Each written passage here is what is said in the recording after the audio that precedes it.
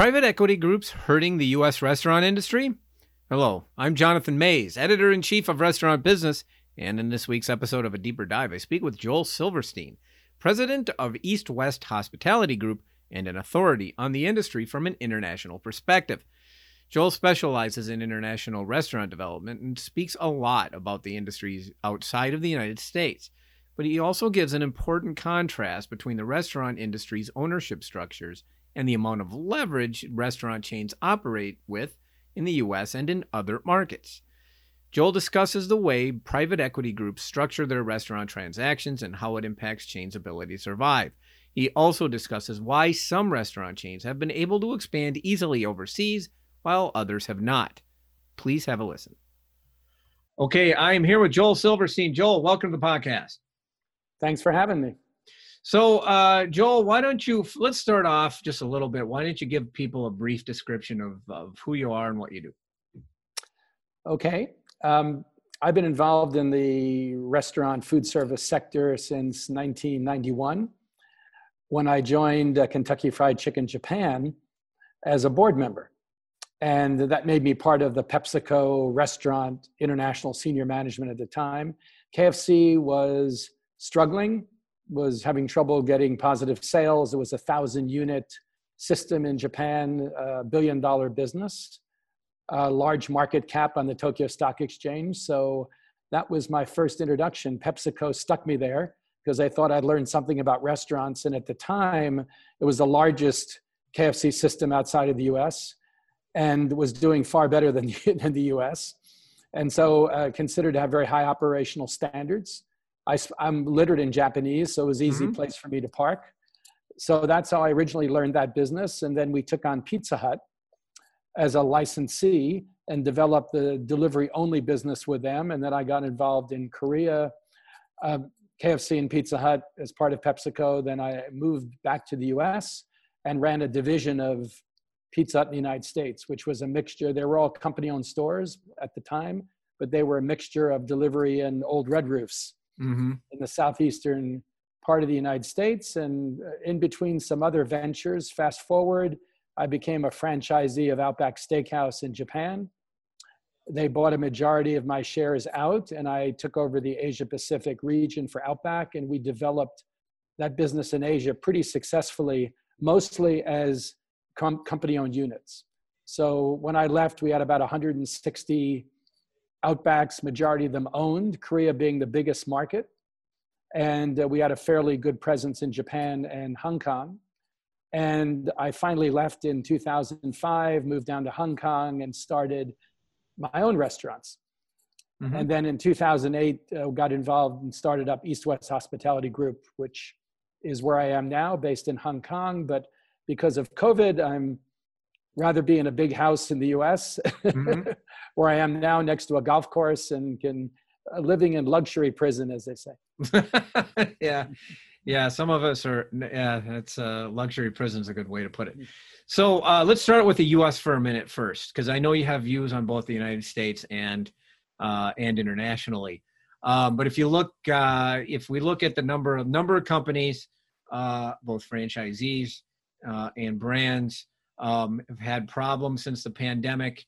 A vast majority of those that have had problems really had pretty, were just leveraged to the hilt. And then if you look a little further, they were private equity sponsored. Did private equity sort of establish this?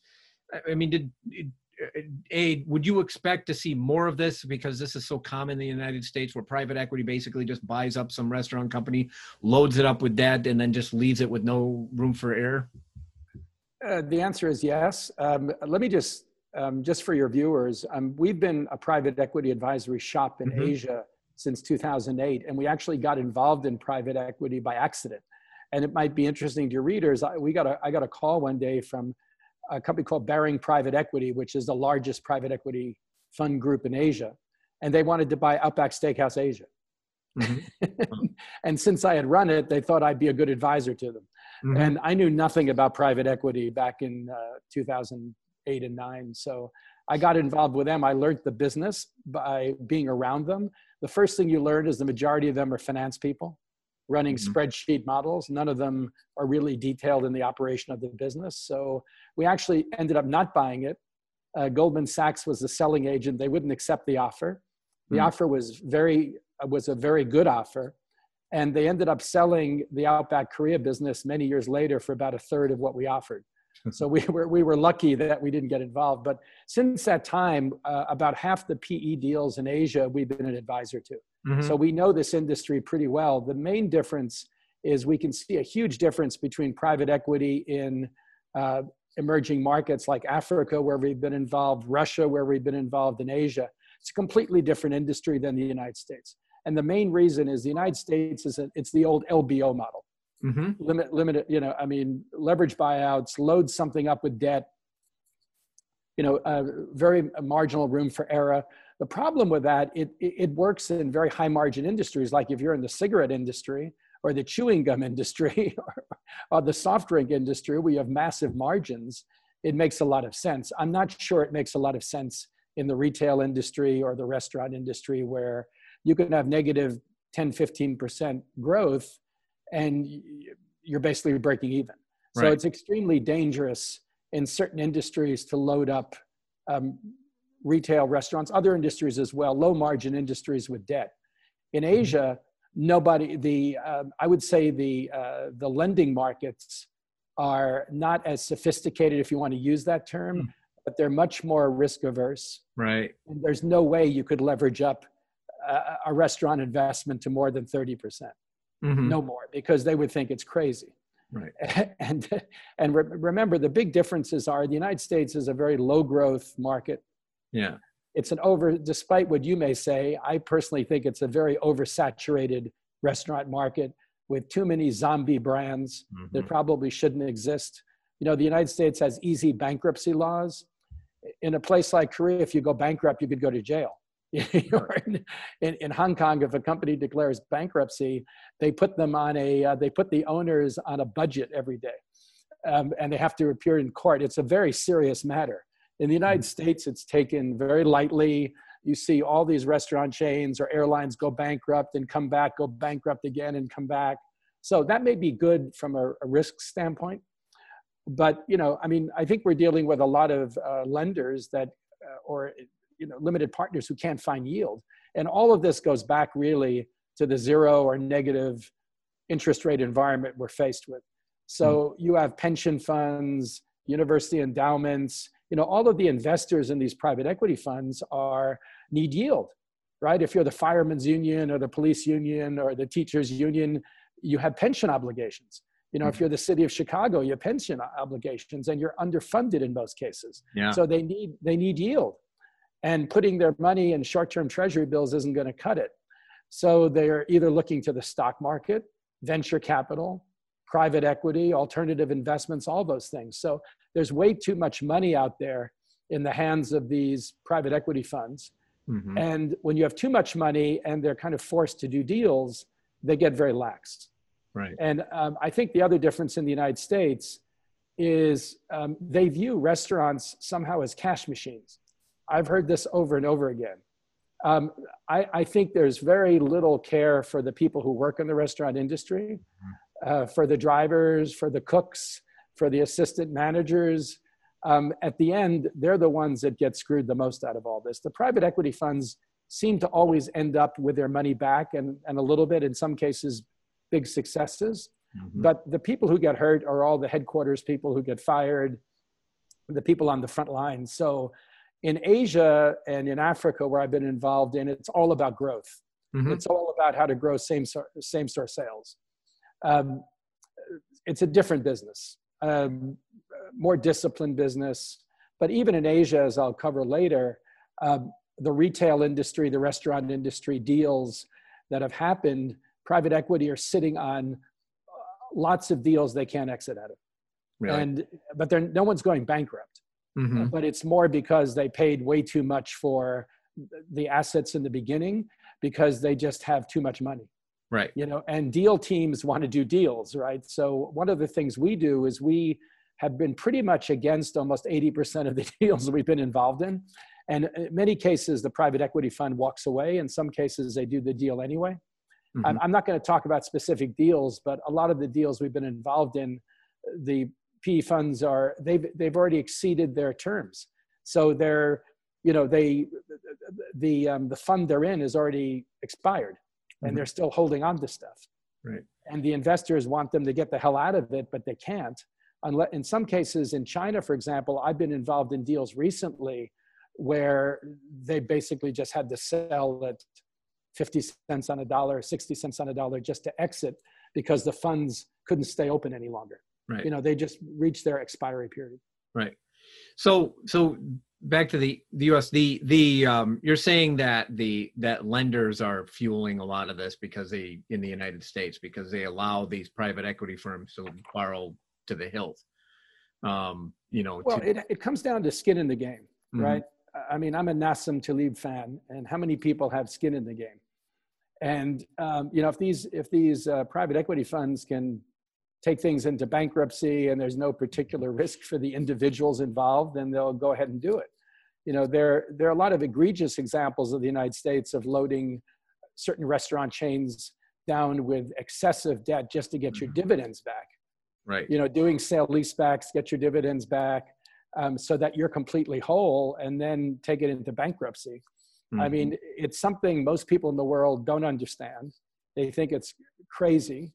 And they probably view the lenders, to be honest with you, as being pretty stupid to get involved in this in the beginning, because, how many times EBITDA are you going to lend to? So, I mean, you see crazy, loans to EBITDA ratios now in the United States. I mean, even pre-COVID, it was extreme. But now after COVID, of course, if you're in a full service restaurant, the casual dining business, it's a tough slog, right. No matter what you're in. And the last thing you want is to load it down with debt. Right. Excessive. Yeah. Yeah. Well, except a lot of companies over the last few months have leveraged themselves even further.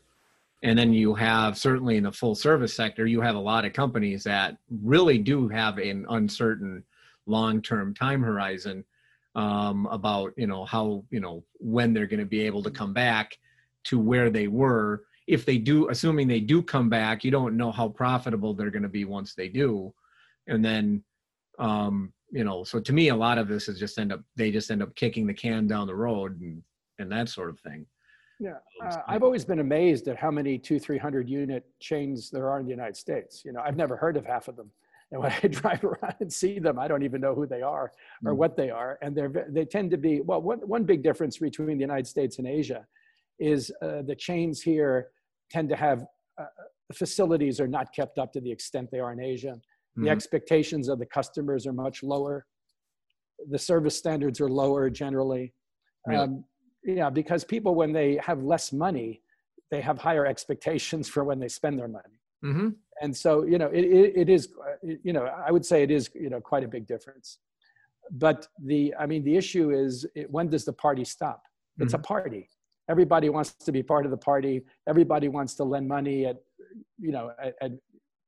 these valuations and don't seem to care. I think a main reason, we've been involved in we were an advisor to one group that wanted to buy one of the well-known brands that's in bankruptcy court. And we looked at the numbers and we made an offer, which we thought was very fair. And the lenders said we're not qualified because it was lower than they wanted to accept. So we basically said, fine, you don't want us to buy it, we'll walk away.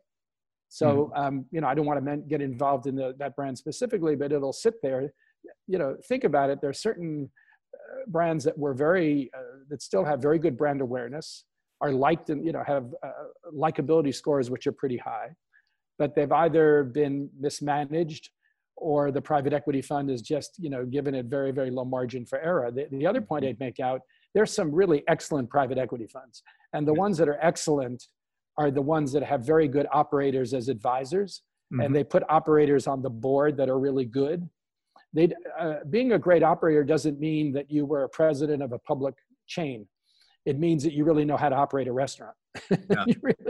you really know how to do it properly, rather than just fire people and, go from linens to paper napkins and all this kind of stuff, which people tend to do when they're not making any money.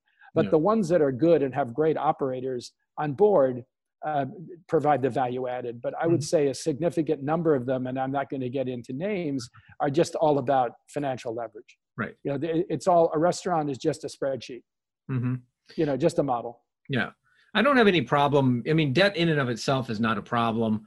The issue to me ends up to be when you put so much debt that you can't really invest behind the brand. And so many of these brands that you're talking about, these 200 and 300 unit concepts, a few larger concepts than that, you know, haven't really done anything to get consumer attention or, you know, really invest behind their concepts, you know, with effective, you know, remodels or things like that. And then they're sort of, you know, and then once they, of course, they end up hitting problems because the United States restaurant industry is so competitive, you know, and then they end up, you know, making matters worse. And then, of course, you know, with the pandemic, it just like pulled the rug out from under a lot of people. Yeah, I think the first thing that happens with a significant number of PE deals in the U.S., and I've seen it because I've been involved in several of them, is that they stop renovating. So they immediately put a stop to all CapEx. Yeah. And that's why, if you look in the United States, just look at the state of the facilities with these franchisees. I mean, the state of the facilities, I mean, we have represented quite a few well-known brands that want to go overseas. And the problem that we face, even though the brands are strong and they've had, you know, well capitalized, the overseas potential franchisees looks at the stores in the U.S. and is quite shocked, right, at the standard of the facility. Ripped, you know, ripped couches, you know, neon lights that are only half working. You know, it's just in general not very attractive facilities. And because the facilities are old, and they've been bought and sold many times, and they're levered with huge debt. And many of the legacy franchisees don't want to put any money in it because they've taken so much cash out of the business that they're just going to wait until it's over, you know, until they absolutely have to make, you know, small patches. I've been involved in quite a few U.S. chains where they really, I've seen restaurants with leak, you know, when it rains, it leaks through the roof. Right. And it's barely able, you know, I've seen buckets in restaurants, which you would not see in most markets in Asia Pacific from my experience. So I think that, I mean, in Asia, if I can just move to emerging markets, the big difference is these private equity funds in Asia, particularly in emerging markets, they provide a lot more services, meaning corporate governance. They have HR teams at the private equity fund. They've got marketing teams. They've got operational teams. They normally get a very experienced international restaurant person to sit on the board. Like I sit on a few boards now of deals I've been involved in, where my role is really to work with the CEO, the COO, the teams to give them best practices. So it's all about growing same-store sales. And you know, we expect them in markets up until COVID, which, you know, these markets were growing 6 to 8% a year, the food service market. We want these stores at the store level to have same-store sales growth at least 5 to 6%. So that's our goal. And we're not looking at it by firing people, you know, or telling them not to renovate their facilities. So we're trying to make it profitable growth. And the way the private equity fund exits usually is the valuations are much higher because these restaurants have more units and more absolute profit. You know, and the other thing I'd say, the majority of the deals we've been involved in are not franchises. So they're local chains. Yeah. And there's a huge advantage with local chains. Their profitability in general, I'm excluding KFC in China and these massive successes, but overall, local brands that are well run locally, they don't pay franchise fees, they don't pay royalties. Their store level EBITDA is significantly better than franchise restaurants. So generally, I counsel my private equity clients not to invest in franchises, but to invest in locally owned businesses that have more flexibility with strong founders, and that generally tends to get a much higher rate of return for the fund. Do you, Do you think that the prevalence of these local concepts in Asia, I mean, is that going to make it harder for U.S. brands to grow in those markets or not? Well, I mean, if we think about emerging markets, I'll just talk about Asia, but I can pivot to Africa and Russia and other places. But generally, you have to think about Yum when those restaurant brands were owned by PepsiCo, and PepsiCo had so much free cash flow from Frito-Lay and Pepsi-Cola. Mm-hmm. And they put most of that, they didn't need to build too many factories. So most of that free cash flow went into growing restaurants. So in Asia, the majority of this growth was joint venture, company-owned stores that eventually got refranchised. But those kind of days are over. The only people who could have done that were KFC, Pizza Hut, McDonald's, and Starbucks. That's it. Mm-hmm. So the majority of those businesses today are dominant. The coffee segment is dominated by Starbucks. There really is no second-tier player. Costa's to some extent, Coffee Bean to some extent. KFC, there's no real competitor to them. Texas Chicken a little bit. Popeye's almost non-existent. McDonald's dominates the burger category.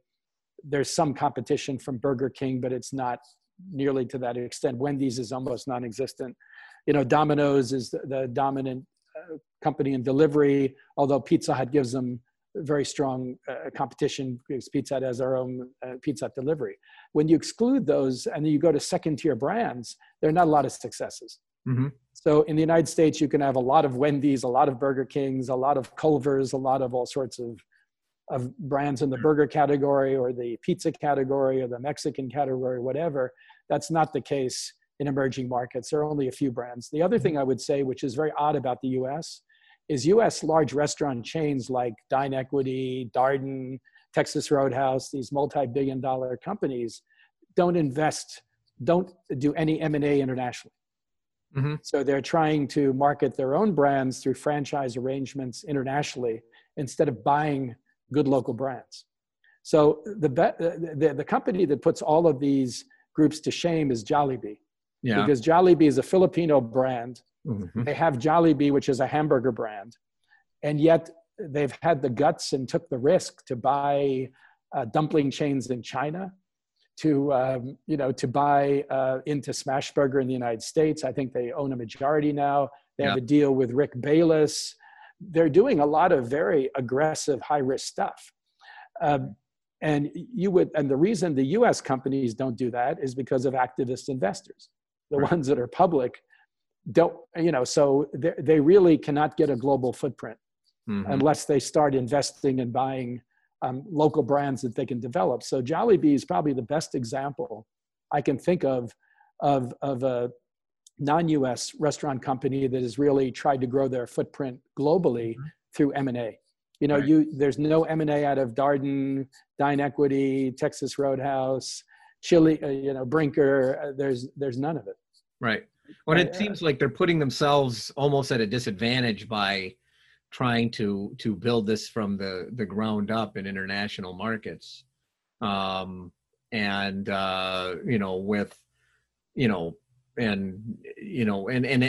success is far from guaranteed in that sort of thing. In fact, there are a lot of companies that, Wendy's and Taco Bell are two that come to mind, that have really struggled to establish themselves outside of the United States. It's not so easy. No, it's very difficult. It's very difficult. And obviously the big international growth machines are Starbucks, Pizza Hut, KFC, and McDonald's. I mean, those are the big ones. But remember, most of them got started with investment from the parent company. Mm-hmm. China just didn't happen for Yum. KFC was all company-owned stores for many years. McDonald's was all company-owned stores. Starbucks was lucky in China because they had two very good franchisees, one in Hong Kong, one in Taiwan, and they invested and built the business, and then Starbucks bought them out. So all of these companies that are very successful in Asia, they basically took the risk and invested their own capital. Right. And that was more than 20 years ago. In some cases, KFC goes back to 1987, 88. So they deserve all the success, that I've had. The other thing I'd point out, it's interesting. I don't know if your listeners are interested, but we've done a lot of work in Africa. Mm-hmm. And the international brands that are franchised in Africa don't do very well. I'm excluding South Africa for a moment, but sub-Saharan Africa, they don't do very well. The reason is their fees are very high. You know, they're paying 6% royalties, have to reinvest 4 to 6% in marketing. They have to import a lot of products. So if you look at Subway or KFC, Pizza Hut, Domino's, generally, they're not very successful. Mm-hmm. But local brands are highly successful.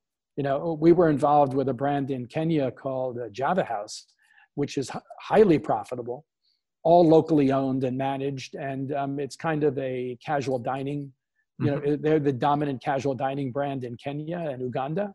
And they have their own commissaries. They make everything themselves, from the bread to the hamburgers, to bake their own bread because there's no Cisco or US Foods in that part of the world. And those are highly profitable businesses. You know, we were involved last year with a fast food chain in Nigeria and serving fried chicken, and highly profitable with like 40 or 50 units. And Nigeria is a huge market of 260 million people. Wow. But the branded franchises aren't doing well. They really struggle because of all the fees they have to pay. Mm-hmm. So if you're a private equity investor, the deals we've been involved in Nigeria, Kenya, and Uganda were all international private equity funds, Africa funds, but they have done very well investing in local, well-run brands. So my argument generally is to a private equity fund outside the United States is to look for local, well-run brands with scalability that aren't paying franchise fees and royalties. Yeah, I mean, it's my old boss, John Hamburger, used to call the franchise fee, almost like it. He called it. Well, he used to call it tip a tariff, but you know, also pointed out frequently that, you know, the fee basically just limits the profit, you know, the profit potential on a franchise business, and you know, certainly makes it a lot more challenging for the operator to profit off of that restaurant. And I mean, especially if you're looking at a 6% royalty rate plus a 4 to 6% marketing fee. I mean, that's like 10 to 12% right off the bat, right. And you just got to shave that right off. Well, one thing you'll find is the bigger brands don't charge very high franchise fees. Mm-hmm. You know, they don't charge territory fees. Generally, they're very small. The smaller brands are the ones trying to get big fees. Yeah. So, I mean, it's not, the royalties can be prohibited, but the biggest issue is whether those big brands, whether they fit into the local market. You know, Americans have a lot of trouble downsizing footprints. Mm-hmm. You know, they can't think of small kitchens. If you're operating in New York, you can think of small kitchens because the rent is so high. But most international markets have very high rent. Mm-hmm. And they're always looking at using commissary kitchens, bringing food to the store, very small back of the houses. Otherwise, they can't get a decent return on their investment. The other thing I'd say is regarding tenancy, leases are very short. Mm-hmm. In Asia, they're short. In Africa, they're short. So they don't have, 10, 15, 20-year leases. So mm-hmm. they want their cash back within 2 to 3 years, or they don't want to do deals. Mm-hmm. So you have to, adjust your brand to fit that economic model, or you won't be successful. Mm-hmm. Really? Yeah, I can imagine that's tough, very difficult for a lot of different brands. In fact, it's certainly proved to be difficult in many situations. Well, QSR is it's fairly easy to do, but not casual dining. The other thing I would say is Japanese brands, at least in Asia Pacific, are very strong. You know, Japan has very strong soft power. Mm-hmm. And in Asia, anyway, the most preferred brands are Japanese brands, not Western brands. Really? Yes, because they love Japanese food, they love anime, they love the culture. And, if you exclude the McDonald's, KFC, Pizza Hut, and Starbucks, which are unique, and Domino's, which are unique because they've been there for 30, 40 years, most of the attractive brands in Asia today are Japanese. Mm-hmm. And, in Kenya and Uganda and places like that, they're British or South African, mm-hmm. other than the big 4 or 5. So, it depends who's colonized you. Mm-hmm. Historically, in India, British brands are very popular. Yeah, for obvious reasons. So, mm-hmm. So how has the coronavirus sort of changed the outlook for international growth? I think it's well. Look. COVID has impacted all retail, all restaurants all over the world. Even in markets like Vietnam, which have virtually no COVID, or Korea or Japan, which have very minimal COVID, epidemics, people are staying away from restaurants. So restaurant sales are down clearly, and even the very good restaurant operating companies are probably losing money to breaking even, and they're just trying to survive in the short term. So most of those really good operating companies are not keen to make further investments in the short term. They're not willing to put more capital risk to build more stores. What they are looking to do, obviously, is to renegotiate leases. I think what has happened, which I think is fairly clear, is the rental environment has changed, and nobody is going to get the same rents they got before. Right. And people are really not excited about opening on the London High Street with rents like that. So, I had a talk, I think this is an important conversation. I had a talk with one of the best US QSR companies by far, top shelf company. And I met with the chairman last year, and he asked me, he was thinking of going into international. He really hadn't gone. And he said, do I really need stores anymore? That was his question. I said, yes, you need some stores. But he said, well, I'm thinking of going into like Korea or Japan. Can I just make do with 5 stores and 300 cloud kitchens? And I said, yes, you need some stores, some flagships to plant your flag and have them see that you're there. But going forward, you could do it with cloud kitchens. Yeah. You definitely could. So I think, commercial real estate is in for a huge awakening, all over the world, not just the United States. Right. So I think that's the trend. And brands that lend themselves to being operated well within dark kitchens, deliver well. And I think, in Asia, delivery is way ahead of where it is in the United States. We have super apps, which are basically everything in one. You can order anything you want, from a haircut to your food. And they also have all cashless payments, no credit card payments. Right. So the merchants are not paying 2.5% fees. They're paying 10 or 15 cents. Yeah. So that may be the future in the United States with Amazon or Facebook, or Google may end up as a big super app if the antitrust laws allow it, to where people will just go to Google and buy everything, right, or Amazon and buy everything. And there'll be a bank like they are in Asia, and credit cards may go away. Yeah. I mean, it's certainly better to track sales taxes, right? If you can't hide, if it's all cashless through digital, it's impossible to not pay your sales taxes. Right. Yeah.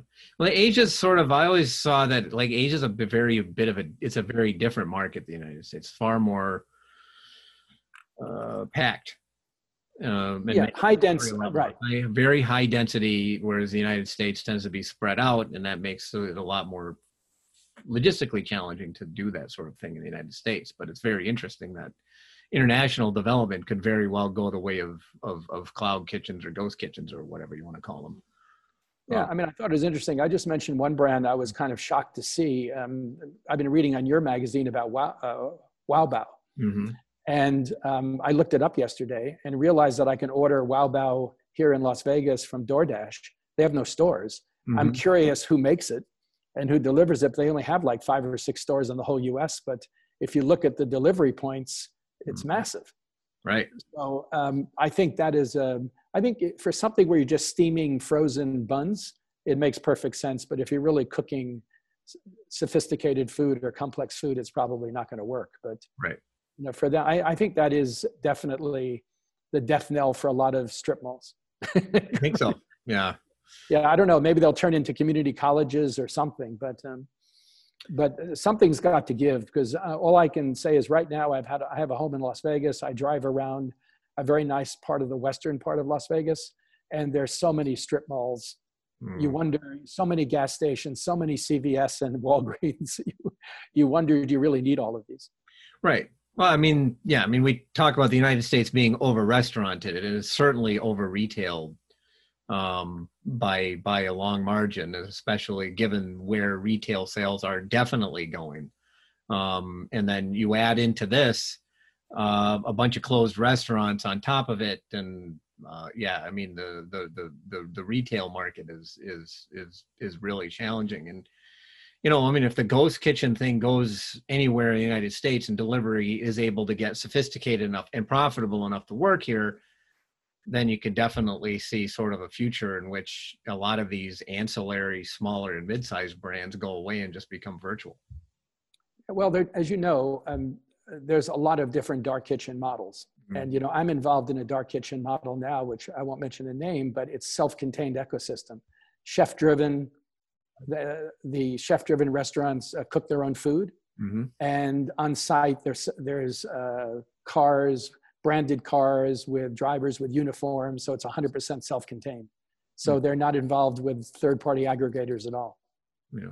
So the worry I have is third-party aggregators, because Reef Kitchens and all of these others, third-party aggregators have really terrible customer service. If you look at brands that use them, I hate to say it, but the customer comments are not good, in general. So, and also, as this already, that the amount of money, the SoftBanks of this world, the amount of money they've pumped into third-party delivery with a model that I don't think will ever make money. In Asia, these big third-party apps that are mega apps or super apps, they're making lots of money, but not from delivery. They own the equivalent of Yelp. They own the equivalent of their own bank. So they, the sum total of all of their digital platforms are making a lot of money, but delivery itself, they're not making any money at all. Yeah. So the U.S., there'll probably be more consolidation here, and all the venture capital companies want to do is get out and get their money. Just like with WeWork, they were sitting on something 47 billion. Now it's worth 2.5 billion. So I think when DoorDash does their IPO, SoftBank will breathe a sigh of relief.